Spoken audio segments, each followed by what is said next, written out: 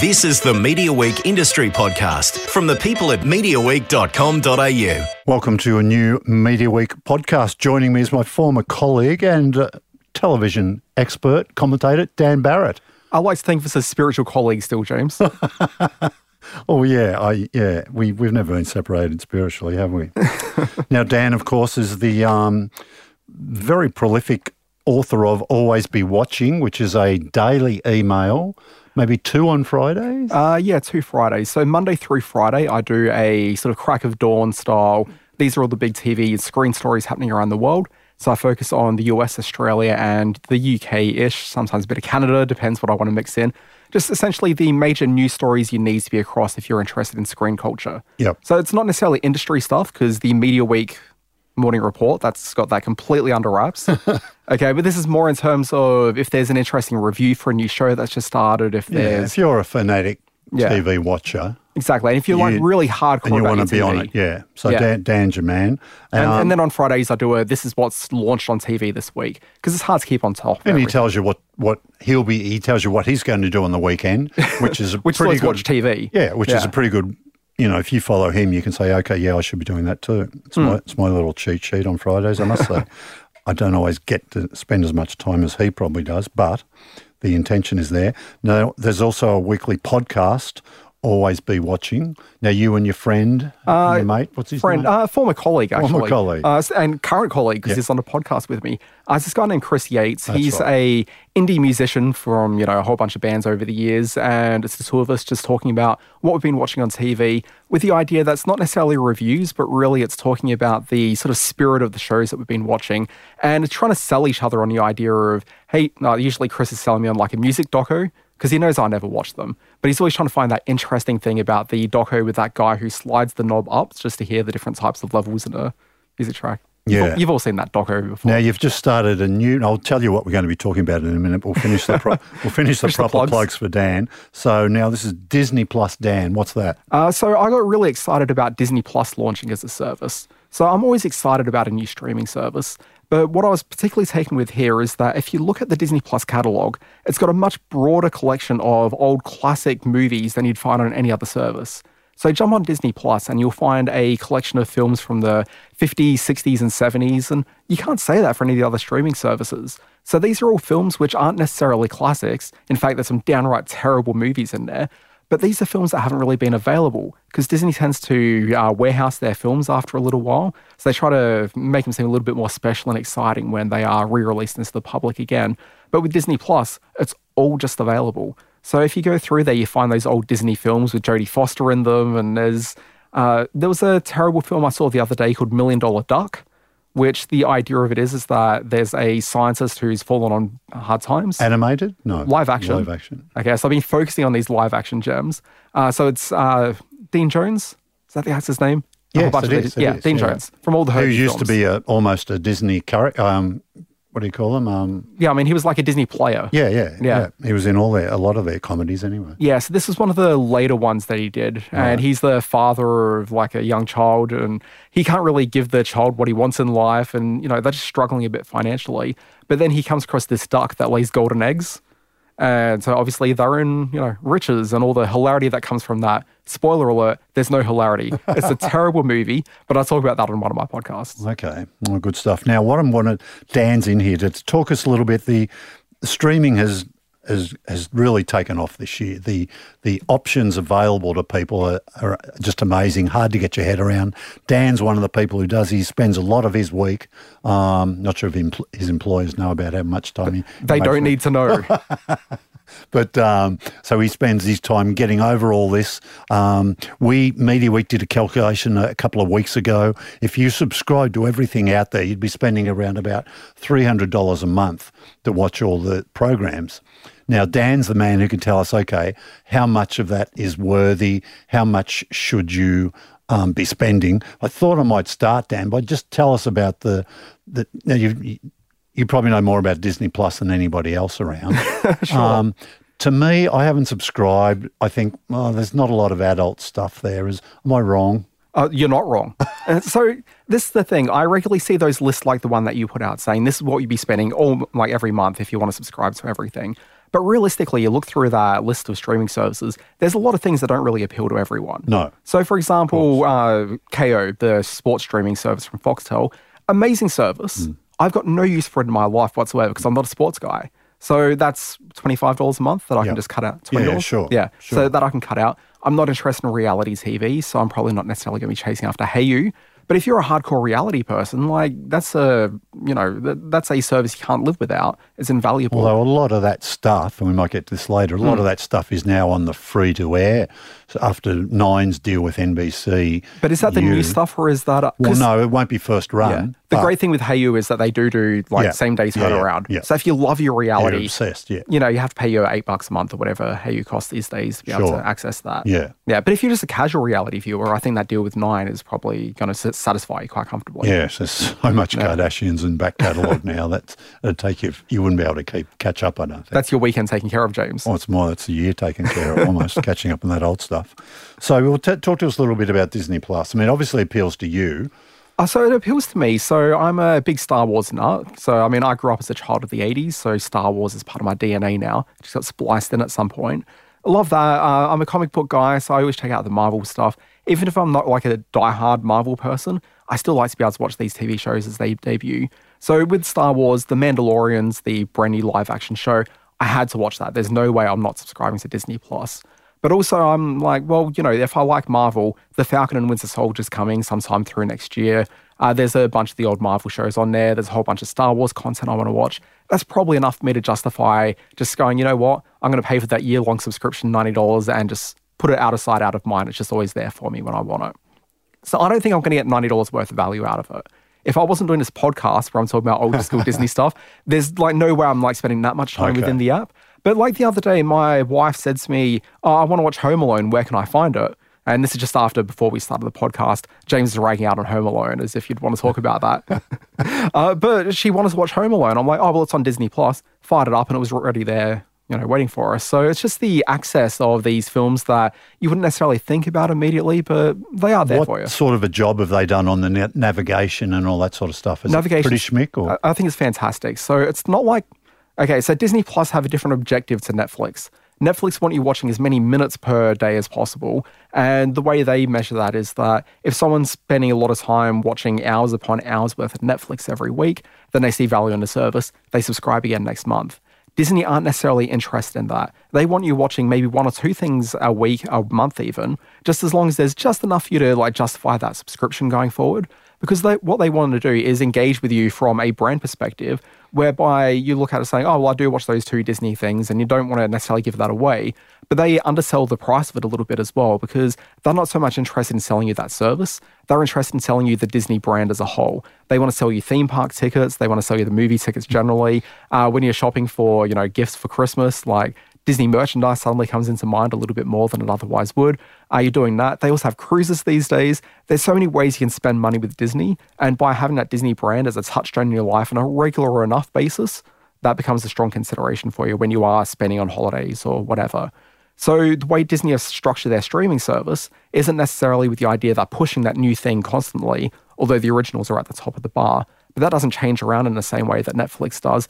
Rather, they're just saying, hey, look, here's the big marquee things we've got. Here's The Mandalorian. Here's Jeff Goldblum. The World According to Jeff Goldblum. Here's High School Musical, the series.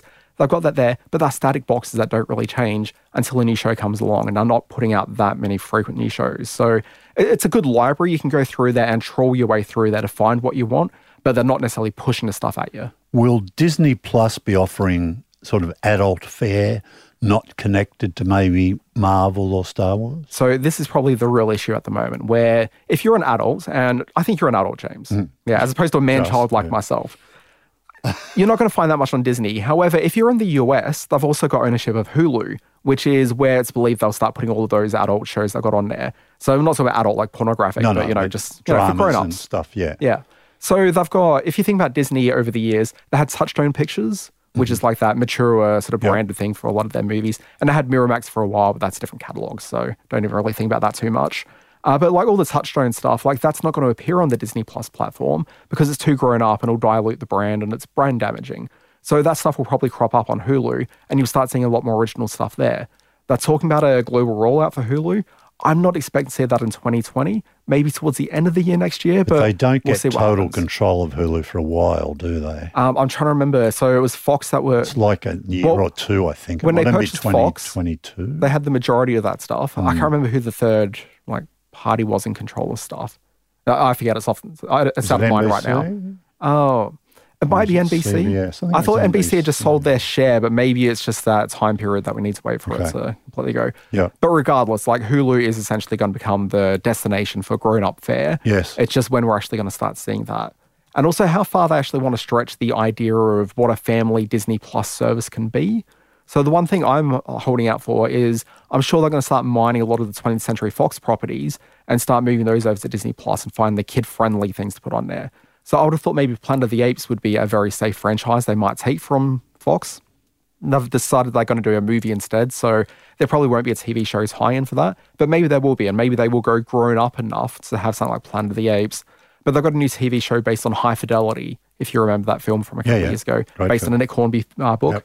Yep. So you're finding that as a new TV show that's going straight to Hulu despite being developed for Disney Plus. So they are trying to work out where that margin exists quite now to work out, what exactly is that line between adult and family. Yeah, Comcast was the partner in... so NBC Universal. Yeah. That's interesting.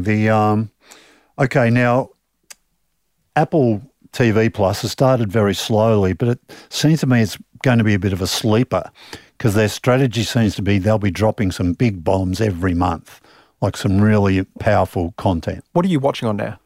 Nothing yet because I haven't bought a new iPhone. So you don't want to pony up the $8 a month for it? Oh, no, not yet, no, because there's not enough sort of quantity there. Yeah. When the whole season of Morning Wars is there, I'll probably do a trial, and if I like it, I'll stay on. Okay, so here's the thing. We were talking about that play? No. Well, we were talking about the idea of a monthly spend. Yeah. And this is where the idea of that monthly spend gets difficult, which is that we're talking about those services you can just drop because you're not really into it, and that $300 suddenly drops down to being about $60. Oh, yeah, I'm not suggesting anybody would ever want to spend not at all, $300. but just that idea where you look at, these are all the streaming services, but realistically, I've only got so many hours in a week, and I watch a lot of TV, but I couldn't justify having that many services. Okay, so I probably look at my spend being about $60 a month. And if I think about it, in the mid to late 90s, when I was an independent person away from my parents and was in charge of my own sort of spending, I'd get maybe 2 weekly rentals a week, okay, from the video store. Remember that? You'd go to a store and you'd actually get your movies that way. What times? But when you're doing that, it was $7 a movie. And so you'd be paying $14 just to get maybe 2 movies or maybe a pile of weeklies as well as still cheaper than going to the cinema, though. Okay, still cheaper going to the cinema. But every week I'd spend about $15 doing that. If I think about that $15 spent over 4 weeks, that's probably what I'm paying now for streaming. And the amount of content I get now versus what I was getting then, it just doesn't even compare. Absolutely. And I'm doing better now than I was when I was buying DVDs through the 2000s. All right. So back to my question. But back to Apple TV. They've got the thing where if you buy a new Apple device, you get a year free with it. Okay, or you do what I'm doing, which is paying $8 a month. So again, depending on what you want, what your lifestyle is, you're not necessarily spending that dollar value. But for me, I actually find value in that $8 a month because that first week, this is what I'm watching, and this is kind of what's dominating my weekend now. I get home on a Friday, and instead of being a cool guy going out drinking with my mates, instead I'm sitting down watching the morning show or Morning Wars, as we know it in Australia. I'm watching the new episode of that. I'm watching For All Mankind, which is the really interesting alternate history space series they've got, which I actually think that's the sleeper gem on Apple TV. James, you have to check the show out. You would dig this particularly, I think. Right. It takes an episode or 2 to find the group. So what is it? It's called For All Mankind. For All Mankind. Okay, was that one of the launch episodes? It's a launch title. Okay. So their big 3 or 4 launch titles were Morning Show / Wars, See, which is the Jason Momoa, blind guys, there's a child born who can see, and it's crazy. Dickinson, which is the Emily Dickinson teen comedy. Is that the space race thing? And then For All Mankind, which is the space race. So the premise is, the opening scene has all the families around the world in 1969 gather around their TV sets to watch man walk on the moon for the first time. And then the twist on it is that a Russian flag gets planted instead of the US. I love the idea. Yeah. And so from that point, essentially what's happened is the US have been beaten by Russia by just a couple of weeks to walking on the moon. And because that's happened, the Cold War shifts instead of being focused on space missions. And instead of the Cold War sort of dying out by the mid-80s, we're going to see that just continue on as the intensity between these two countries increase. So it starts as a mild diversion in history, But as space, because space dominates a lot of technology that we use, as that happens year after year, you start seeing the changes in culture and technology in a way that the broader culture is changing. And so 2 seasons from now, we're going to see an entirely different America and world than what happened in real life because of this one change that happened. But it's made as a drama. It's a drama. It's an hour long. It's a bit like Man in the High Castle if the Nazis had won World War II. Yeah, but this is maybe just a bit more grounded than that. That was... Okay. I mean, that was sort of a very big bombastic kind of approach to it, where this is about the subtle changes that have big ramifications. Okay. And it's a really fascinating, just fun show. So I'm watching that every Friday. There was like a movie called The Elephant Queen, which launched, which was a terrible sort of nature doc, and that was fine, I guess. But since then, we've seen the debut of Servant, which is a new sort of horror show from M. Night Shyamalan, and I really like that as well. So I'm watching that. There's a new show that launched this week called Truth Be Told, which I haven't seen that yet, and I don't have high hopes for it. But already I'm watching 4 shows coming from Apple TV Plus, within a month and a bit of the show service launching. Morning Show and the other launch titles, they're going to drop off in the next week and a half because they're going to run out of the episodes for their first season. But straight after Christmas, I'm pretty sure you're going to start seeing new shows. Well, they've invested a lot of money, haven't they? And they've got some good stuff in the pipeline. But they're all very watchable, and I'm watching more things with regularity on Apple TV Plus than I am probably any other service. So if I think about it, like there aren't many shows, but the ones they do have, I'm really into. So I'm finding huge value in that service. Okay. All right. Well, let's try this then. If you're, and we'll use this as you and get your thoughts on it, but what's your basic list of must-have at this point in time? Look, must-have services. Yeah, you need Netflix. So we start with Netflix, right? Yeah. You can't not have Netflix because there's at least a show on there every month that you're going to be excited to watch. Yeah. For me, Amazon is a must-have. But also, when I get Amazon, I'm not just getting the streaming service. I'm getting the Amazon Prime delivery. So, I mean, I do a lot of my sort of toiletry shopping through Amazon and just get that delivered because it's a little bit cheaper and, just kind of gives me that value for money. But also, I just find that archive of content on Amazon, it's not wildly huge. There's lots of weird, quirky things on there. And then, like this last weekend, I just went nuts for Marvelous Mrs. Maisel, which is one of my favorites. And so I absorbed all of that within a day and a half. So, there's good stuff. I mean, there's other things. You mentioned it's only what is it, $7 a month? I think $6.99, something like that. Yeah. Or you can pay annually for slightly less. Yeah, so I mean, I get the delivery aspect to it as well, which costs a bit more than if you're just getting a video service. Yeah, so it's 2 days free shipping in Australia. I think you get a couple of credits for Audible. No, you don't get the Audible credits. I think that might have been a promo at the beginning, maybe. Because I logged on today because I went to buy Riot Act, right? The new Mark Humphries podcast. Yeah. So I logged into because you can log on to Audible as a Amazon Prime customer. And I had a couple of credits sitting there. So I just wondered if I got credits as part of that. I reckon when you signed up, maybe they gave you 2 free credits or something like that. Okay. And with Audible, I think you get credits for 6 months before they disappear. Right. Yeah. Okay. But you also get the basic level of Amazon Music, I think, as part of that. So if you just listen to, if you've got like a Spotify account and you're just doing that casually, you may as well just use the Amazon Music because I think it's just as good a service. Yeah. There's no ads. So you'll find that the Spotifys of the world, they're doing a lot more sort of content ads into that kind of thing as well, where there's a new National Lampoon's podcast, for example. And so that's going to be exclusive to Spotify later this month when that launches. And they're also giving the big back catalogue to all the old National Lampoon's radio shows as well.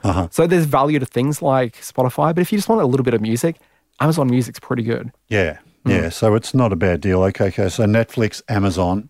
Yeah. What do you think next? So Apple TV Plus for me. You think that's up? That's already ranks that high with you? Yeah. But this is also month 1.5. Yeah, it might come that I reach the January and find that the new shows they've launched aren't really to my tastes and maybe they lose me for a while. I'm not sure. But right at the beginning, I'm actually finding this is a pretty decent service. So I'm in there. Yeah. Disney Plus, I'm in for that. Okay. But are you good at checking because a lot of people, and I'm guilty as one of these. Yes. You sign up and you just you just lose what you've paid for, and you don't sit there and go through your credit card properly every month, and you don't take the time. Look, I haven't watched this for 3 months. I'll go and unsubscribe until there's something I really want. Look, I would say that I don't necessarily do that monthly, but I'd say every 2 or 3 months, like I'll just look at that one charge and I'll begin thinking about, am I getting value from this service? So I'll admit Stan I dropped in the last couple of weeks because outside of watching The Circus, which is a show that they get through Showtime, yes, I'm just not really watching anything on Stan. So like my wife was watching The West Wing, which we already have on DVD, and like we've bought the files through Apple over the years as well. So it's already there for us. So once we just cut out watching it via Stan, like there's no reason necessarily to stick around with that. I might swing back at New Year's Day when I've got the debut of The Gloaming. There's some interesting Stan originals this summer, I think. So that might get me back for a month or so, but I don't know if I'll be hanging around Stan that regularly. Okay. The content supply just isn't quite there for me. Sure. Okay. What else have you got? Are there any other must-haves or ones that you must have? Yeah, so in terms of must-haves, like this is kind of where that idea of the expenditure each month kind of comes into play a little bit as well, because there's a few things sort of around the margins that are a little bit interesting. So this year, back in, what was it, maybe August, they had the launch of Tubi, which, have you watched any of Tubi? No. This is a... It's Tubi, right? That's right. Yep. It's a streaming service with, you know, when you go to JB Hi-Fi and is there's that those bins? ad-funded, though? It's supposed to be ad-funded. So it's free? It's free. Okay. Yeah. So, you know, when you go to JB Hi-Fi, there's those bins of just terrible movies that you'd never really consider watching. Yep. Okay, so Titanic 2, for example, is one of the premium titles there on Tubi. Okay, so... Probably like a few bookshelves in your house full of that stuff. You know, there's a bit going on. However, like, there's a lot of stuff that isn't premium content by any means. Yes. But there's a few gems in there. And what I love about that service is going through and finding those gems. So Titanic 2, I'm obviously going to make fun of that and not watch it. But there might be, and I was trying to think of something I have watched recently. Nothing's coming to mind, but there'll be things that are very specifically like niche targeted things that you might just be keen on. So it'd be like, oh, I remember that movie that I stumbled across at 2 a.m. on Channel 9 that time. And you might just sit down and have a bit of a nostalgia play. But there's actually some good films in there as well. So there's a lot of older films that they've clearly gotten on cheap. So a few Hitchcock films. So Dial M for Murder sitting in there. Charade's in there. I found Suspiria sitting in their catalogue. Reservoir Dogs is in there. So there's name films. So if you're a movie buff, like I think it's well worthwhile going through those free services to see what's there. And then in the last week, do you know what Plex is? Plex? Plex, I thought it was a hard drive where you can store stuff. Very close. Okay, so there's lots of people of whom have like extensive DVD collections that they've backed up digitally, or they've torrented files and done like naughty stuff. Oh, it's an downloads. Online storage service, isn't it? What it is that if you've got a hard drive filled with all that stuff on your streaming device, so you can get it for Apple TV, for example, essentially you've got an app on Apple TV, and when you set it up, you say, hey, Plex, my hard drive is here on the network. So you link the service up to your thing, and it creates a Netflix-style interface for all the files that you just got sitting on your hard drive. So you go into it saying, hey, I want to watch Reservoir Dogs, and it'll come up saying director Quentin Tarantino. It'll have the cast of the thing, a little synopsis, and you can watch the trailer for the movie, and it's a really sort of smartly integrated thing. Now, as I said, lots of people use that for torrented files, and there's a lot of sus activity going on there, but they're trying to legitimize it at the moment by having a free streaming service as part of it as well. So as of the last week, not only do you have all the stuff that's sitting there on your hard drive, but a whole bunch of Tubi-level movies, but also maybe a little bit better, just sitting there waiting to be streamed. So I've been hunting around to watch The Right Stuff, being like the astronauts. Tom Wolfe's. Yeah, based on the Tom Wolfe story book. about astronauts. And because I've been watching For All Mankind, I've been thinking I really should have watched, you know, this real movie at some point. That's sitting there on Play. So like there's films of actual reputable note that are there waiting for you. Again, free ad-supported content. So there's no fee for Plex? No fee. Okay. Yeah. And, has it always been free? I believe so. Like I think they do have like a premium thing you can sign up to that allows you to access your files remotely, and there's a few like there's no actual hard drive that they sell that you can also back up online? I don't believe so, okay. no. Oh, that's interesting. Can you, any of those files you download for viewing when you're not online from places like Netflix or Stan and that, they're all time coded, are they? So you couldn't back that up somewhere and watch it at a later date? No, well, at least like your average person who doesn't know what they're doing probably couldn't. I'm sure if you know how to root your phone, and you can probably get in there and pull those files out, but James working blue. Okay. Yeah. So that's I should say that there's an interesting thing with the Disney Plus app where they actually, because obviously Disney Plus is orientated towards kids. So the thing is that if you've got a kid who's, 3 years old screaming in the backseat of the car, the last thing you want in the world is for them to pick up the app and find the same thing you find when you've downloaded a movie on Netflix a few months ago and the license is expired for it and then suddenly have to renew that license. You get like a little box and you press the button. It takes about 30 seconds for the wheels to spin and then suddenly you can watch it again. You don't want that with your screaming kid. So Disney Plus, because they own all the content that's in there, they've actually made it so that as soon as you've got it downloaded to your device, that license never, ever expires, until you cancel your account. So as long as you've got an active account, you'll never find that issue. And it's purely just to make sure that you've got that experience with your kid who desperately wants to watch The Lady and the Tramp. And it'll just be there for it when they want it. Okay. Now, am I right in thinking you're still a Fetch customer? Yes, I still get Fetch. Okay. Do you have any of their packages? So I've got, it's called the Ultimate Pack, which has the 4 or 5 different packs in there. Okay. Which is, it's I'm trying to think, is it $20? Yeah, once that's $20 a month? 20 to 22. So that's part of your monthly spend? Yeah. Because you don't have Foxtel. I don't have Foxtel. Do you ever, say there was a bunch of stuff on Showcase you wanted, would you go in for 1 month and like Foxtel, what's it now? Is that the digital one you can get and just get it for a month? Yeah, so I mean, I've got the situation as well where my parents are Foxtel subscribers and have been for, 20 plus years, 97, I want to say, is their anniversary. So I've been sneakily accessing their Foxtel Go, but I don't really watch that much stuff on there either. It's not sneakily, it's really, you're part of the family, aren't you? Yeah. So I guess it's allowed. They do live in a different state, but... is that in the fine print? I'm sure they'll probably look the other way for me. They'll probably be okay. Okay, interesting. Well, now, while I've got you here, I thought I might ask about, there's actually, you mentioned Tubi before, but there's a lot of the free-to-air. Can I just go back to Fetch for a moment? Yeah. One of the interesting things I've had recently is the launch of MSNBC on there. Yes. And I've been accessing MSNBC streams for the last couple of years through really dodgy ways. It's great to have a legal venue now to see that news channel. So I'm a bit of a lefty at heart and I really have a strong passion for US politics. So it's been a frequently watched thing in my house since Fetch have launched it. But what I find interesting is that with the changes in what Foxtel's been buying from MSNBC, what Fox has been buying from NBC Universal, getting my brands very confused there, because they've dropped some of the channels that are being dropped from Fetch now because it's not financially viable to run it for just the Fetch subscriber base. Okay. So they're losing Sci-Fi Channel from Australia and I want to say maybe Universal Channel. I'm trying to think what the NBC Universal channels are. But anyway, 2 of those are disappearing. So there's definitely movement happening around Fetch as well where they're going to strike deals. There'll be new channels to replace them at some point. But what they're doing... So you'd be sitting up watching Morning Joe, is it? Joe? I do go to sleep watching Morning Joe. I'll have it streaming on my Apple... That must come through about 10 o'clock at night or something? Yeah, thereabouts. But I will say, here's my problem with Fetch as a service, which is that I've got just a small mini box. And so that's on my lounge room TV. I don't have a TV in the bedroom, but I do have a little Google Home display. So it's the Google Nest display, I want to say it's called. Yes. Nest Hub, I think they've branded it to now.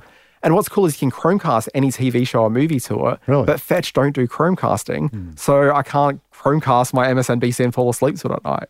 But you could use the Fetch app on your phone. Which I do, but it's a smaller screen than my bigger Google thing. Come on, you're comparing the phone to have you got an iPad? Yeah, but also my phone charger is a thing which is upright, so if I want it in 4x3, it's very concerning. Yeah. All right, good. Now I wanted to ask you, there's lots for free that's pretty good with some deep archives, and one of them, of course, is SBS On Demand. We should talk about that, maybe iView, but particularly SBS On Demand. Should say my former employers as well. Okay, yep. Disclaimer. For a bit of disclaimer there.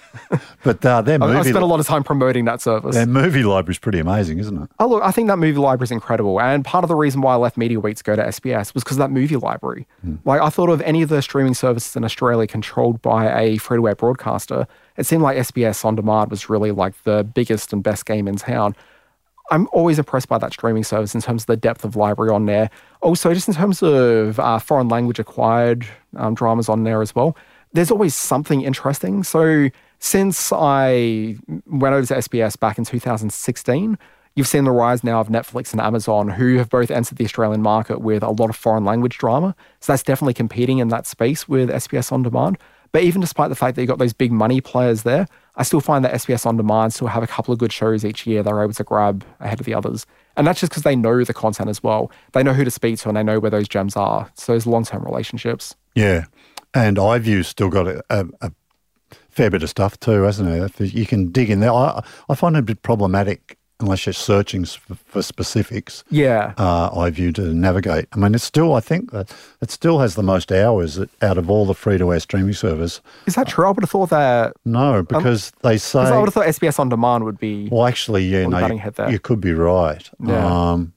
No, I think iView's number one. SBS is the biggest out of the commercial players because the commercial players don't acknowledge SBS as a commercial player. Yeah, even though like there's anyone who watches SBS On Demand know the ads on SBS On Demand. Yeah. Yeah. Depending which platform you're watching it on, it is the most reliable of services. As you mentioned, that is one of the downsides of those free-to-air. Those ad breaks get pretty annoying and you can't skip them.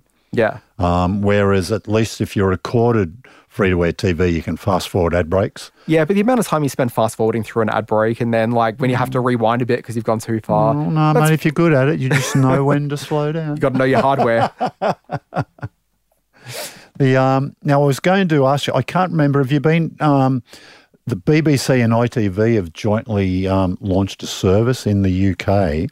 No, yeah, which I haven't checked out yet. It's been on a list of things I keep meaning to do. I believe they've got some plans to go international, and some people think it might even get here next year. BritBox, that's the name of it. Okay, so let's extend, because I knew they'd done something. So BritBox has been a brand operating out of the US for a while. Yes. They've had it in the US. It's launched big time in the UK, I think, this year. And I think they've got some ideas that could be coming international in... Yeah, and so this is the thing. So the way that works in the US is, and it's interesting in the US because I think the US BritBox has a bit of Australian content on there as well. Okay. It's actually really easy to get Australian content now in the US, where that was obviously never really the case. And so I'm kind of actually wondering, and this is a theory that I've been playing around with the last few days, James. So there was the announcement by Amazon they're going to be rebooting Pax of the Rafters. And so that's going to be what will be essentially a short-form mini-series of like about 4 or 6 episodes, I think. I don't know if they're movie length or if they're regular episodes. I think they'll be regular episodes. They haven't revealed the number of episodes. I'll be thinking they probably want to do at least 8. Yeah. Surely. But it'll be a short-formish Amazon length sort of run. It won't be the 22 to 30 episode juggernauts that we used to maximum of 10, I would have thought. Yeah. No, I'm sure that's probably about right. Absolute maximum. But you think about that, so that'll be launching overseas, and I'm sure they're not going to push it that much overseas. Like, it'll be a big deal here, but it's probably just going to be part of the catalog over there. But if you think about that, and if for some reason that actually strikes a bit of a viewership on Amazon, you think about what's actually been working well in terms of our exports of late. So you think about Pax of the Rafters, and the biggest success story of all, Bluey, the animated show that's coming out of Ludo Productions in Brisbane, that show is doing gangbusters because that's currently on Disney Plus in the US. Okay, and I know that viewers are there because my wife and I have been buying a couple of Bluey toys and shipping them over via eBay. And there's definitely a market for it. Like, people are super excited about Bluey right now, and I'm seeing that passion come through in the fact I'm at Ozpost every few days. What are you doing with Bluey toys? I'm selling them overseas. Oh, you sell them? Yeah. Oh, I see. Not a massive markup. I'm thinking you're buying them. No, we did actually buy them. So what happened was we ended up buying some for my nieces. Okay.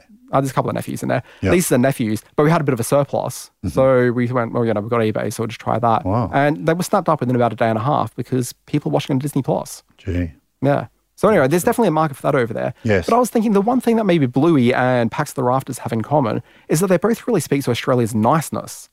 And I've been thinking for a while that Australia needs to work out what it is that we want to export overseas that defines us as a country the same way that, the Scandi countries did with Scandi Noir a few years ago. And so that really boosted that international market and created this hunger for Scandi content. What can we do to create a hunger for Australian content? Maybe we just play into our niceness. Like, it just seems like just something which no other market really has that. But you do sort of quaint, interesting, wholesome drama with like a bit of an edge to it, which you'd definitely find with Pax of the Rafters, for example. Yes. And even Bluey has like a bit of an edge to it to a certain degree. It's very nice, but it still has like a bit of roughness. Like, maybe that's what we are. Sure. And so I'm thinking as we see all these streaming services overseas with Australian content, like maybe that's a way we can actually really push ourselves. Could I ask you a quick question before I let you go about The Irishman? Yeah. Sat down to watch it last weekend and I just couldn't get used to the... Did you sit it You know through? what I'm going to say? Well, I was going to say, did you watch the entire thing? No. Okay, how far did you get? Fell asleep. What time did you start watching it? And this isn't an indictment on you. I think about 8-ish. Yeah. So there was no way for me to stay, because I usually start the day pretty early, for me to stay awake 3 hours till 11:30. It's not going to happen. I don't think that's an unusual situation. So almost everyone I've spoken to have watched it in multiple parts because they keep falling asleep through the film. It's not the most exciting of movies, and it's definitely not what Scorsese's best by any means. I think it's a good movie, but it's not like right My up there. question was going to be about the De-aging? de-aging, which is probably okay, but I just couldn't get my head around it. And Mr. Scorsese is supposed to be the film purist. And I'm thinking, oh, really? Because he's out there bagging Marvel and stuff like that, going, they're not real movies. But then here he goes and uses software to make these people look younger. So I saw the film on the big screen, and I deliberately did that because I wanted to make sure I'd sit through 3.5 hours straight. Okay. Because I knew I'd fall asleep on a couch or pick up the phone and start playing around. And that's just the thing. That's kind of what you do with a movie that long. Because it's on a big screen, I didn't notice the de-aging. Because I think special effects look better on a big screen than they do on a small screen. Yeah, of course. I think the artifacts of it all starts to look a little bit more fake. You need a bigger TV. My TV's okay. But I think the smaller your TV gets, the more fake things start looking. Of course. Okay, and so the big screen, I thought it was fine. Really? Okay, but also, I made it through the 3.5 hours, which apparently 26 I don't have the figure in front of me, 26.1 million people watched it over the first, I think, 10 days. Yep. You've got that. That's a massive viewership, but I'm wondering how many of those people actually made it through. Well, I did see a stat about 80% of those people didn't go all the way through. Yeah, so... But the good thing about it is... That's not quite right. So if it's on Netflix, you can just go back. You keep going back. But whoever goes back. Well, yeah, I'll go back for The Irishman. Yeah. Did you sit through Marriage Story? Yes. Yeah. Yes, I did. I really liked it. Yes. I reckon people are sitting through more Marriage Story than they are The Irishman. I would agree. Yeah. But I think it's a very clever move, though, because it rounds out their product. So you've got proper major movies, not TV. Not Netflix-style movies. Yeah, that's right. So you've got proper major movies with, A-grade TV content.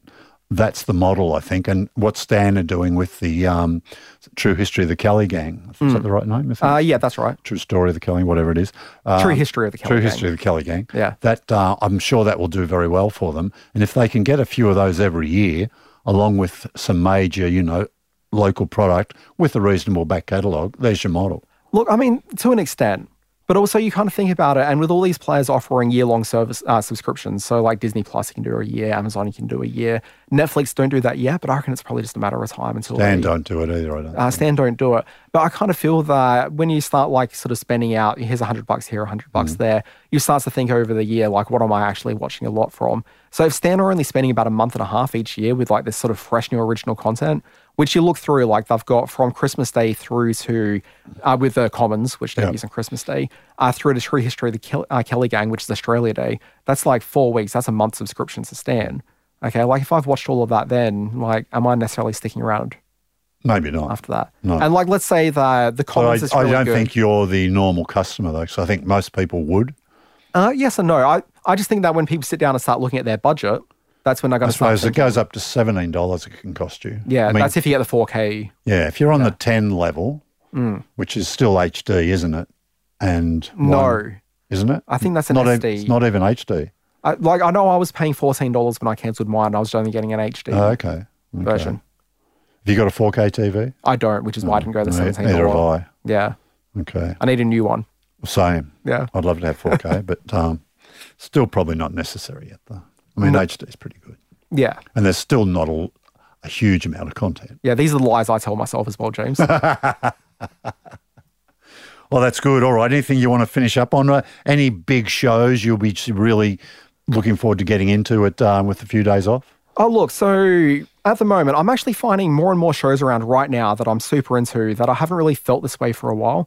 The big show, which I know that you haven't watched, James, I feel you haven't watched it, is Watchmen, the new HBO drama. Correct. And could I maybe take a hazard a guess here and say you haven't watched it because you're not really a superhero person and that's been a bit off-putting? Correct again. Okay.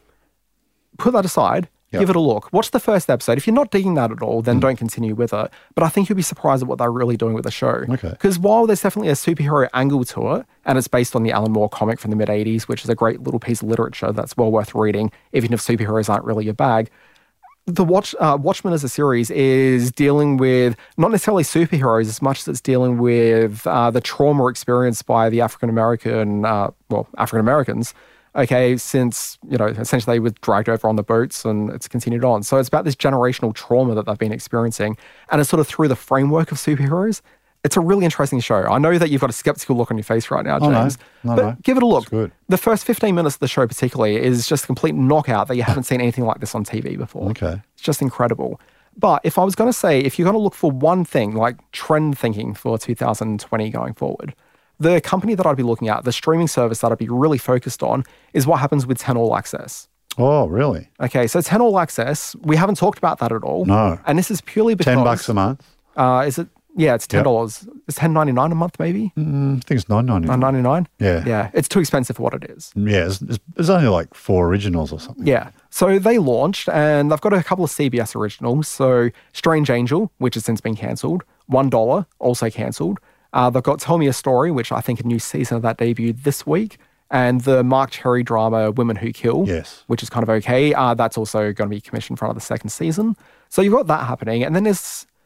I think that the year that they've launched, so it started on December 4, 2018. So it's been about 12 months now, and haven't really done anything to really distinguish themselves in the market and say, this is a service you should even think about. Okay, and it's because they've got things like, sure, they had those originals, but I don't think any of them have really excited anyone to a big degree. The Twilight Zone was probably going to be a great coming out party, but they only started screening that like about a month after it had debuted in the US. The Star Trek shows, which is what CBS All Access is about. I know you're not a Star Trek guy, but it's a big draw card, James. Netflix have Discovery in Australia. When Picard, which is the next big Star Trek show to launch, that's going to be an Amazon Prime Video around the world. So what else is 10 All Access going to? Well, this is the thing. So you also think about all the new CBS dramas that debuted in September. If they pulled the Showtime stuff out of... CBS pulled the Showtime stuff out of Stan. Now we're getting somewhere, James. Now you've got a reasonable streaming Now we're getting somewhere. So you'd think the CBS dramas, when they launched in September, debut a few of those on there. Because while CBS dramas aren't the big zeitgeisty shows, they're often really dependable, and CBS know how to build a brand over a number of years and really grow things in something. You think about like maybe the big breakout show they have had this year, which is this great show called Evil, which comes from Rob and Michelle King, the Good Wife creators. Really great show. It's debuting. You're a big Good Wife fan, aren't you? Big Good Wife fan, because I love these guys. Yeah. But this show I think might be better than The Good Wife. Okay. I'm really into this program. But it debuts in, I think, January or February here, like months after the US. So they haven't done anything this year. But what happened in the last couple of weeks, last fortnight, CBS and Viacom have now merged, which means they can now pull on each other's library catalogs. They're going to be playing a lot more with their digital catalog in the US and seeing what's possible with it, both via CBS All Access and Pluto TV, which they're other big digital asset. They're going to start playing around with those, and they're going to look at these international markets more and see what they can actually do to leverage that library across various markets. 10 All Access, I think, has been launched pretty much with the idea of, we've launched it in the market, we'll get to this at some point. I think with the actual focus on these services now, they're going to look at going global, and 10 All Access, next 3 or 4 months, probably nothing's going to happen there, but just keep your eye on it, because there could be some real growth there. And as you said, there's that Showtime deal over at Stan, which would be expiring sometime in the next year or so. I'm trying to think, it's been about 4 years of Stan now. So like you'd think like the next 12 months, they're probably looking at what they're doing. If CBS Viacom, or Viacom CBS, are looking at really beefing out their international services, like that Showtime content is going to play a major role in that. So 10 All Access, keep an eye on it. Could be a big game changer locally, that. Absolutely. That deal, absolutely. Now, do you use a VPN to watch much out of the States? Look, I do. So I do keep what can you stream? You can register, can't you, to stream CBS, ABC and NBC? You can actually watch all of that without a login. CBS you can't, because that's all their content is locked under CBS All Access. Okay. Yeah. Right. So, but you can stream NBC and ABC. So you can do that. You can just do that. Okay. Yeah. All right. Well, sorry, I thought you were heading somewhere else with that. Oh no. I thought there was a big grand question coming. Officers, here he is. I just realised the sting operation I've walked into here. Yeah. All right. No, look, always good to see you, Dan. Yeah, no, likewise. Thanks for coming in. Yeah, so as you said at the beginning of this podcast, this year's been all about streaming in a big way. Yeah. So Netflix has been around since 2016, 15? The years are just flying past. Netflix, it's made its first originals in 2013. No, but like in terms of Australian launch. I'll just say it's maybe 15 or 16. 15, 16. Yeah. It's got to be. And like Stan the same year as well. And like for the first couple of years, it's really just been about Netflix and Stan. It just felt like in the last sort of month and a half with the launch of Disney Plus and Apple TV Plus, this is really the coming out of streaming as the major way that people are watching TV in Australia now.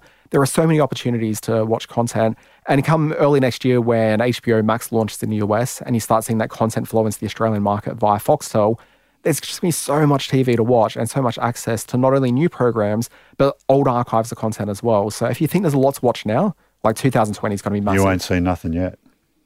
Absolutely. Yeah. All righty, Dan. Good on you, mate. Yeah, Talk thanks, soon. James. Thank you.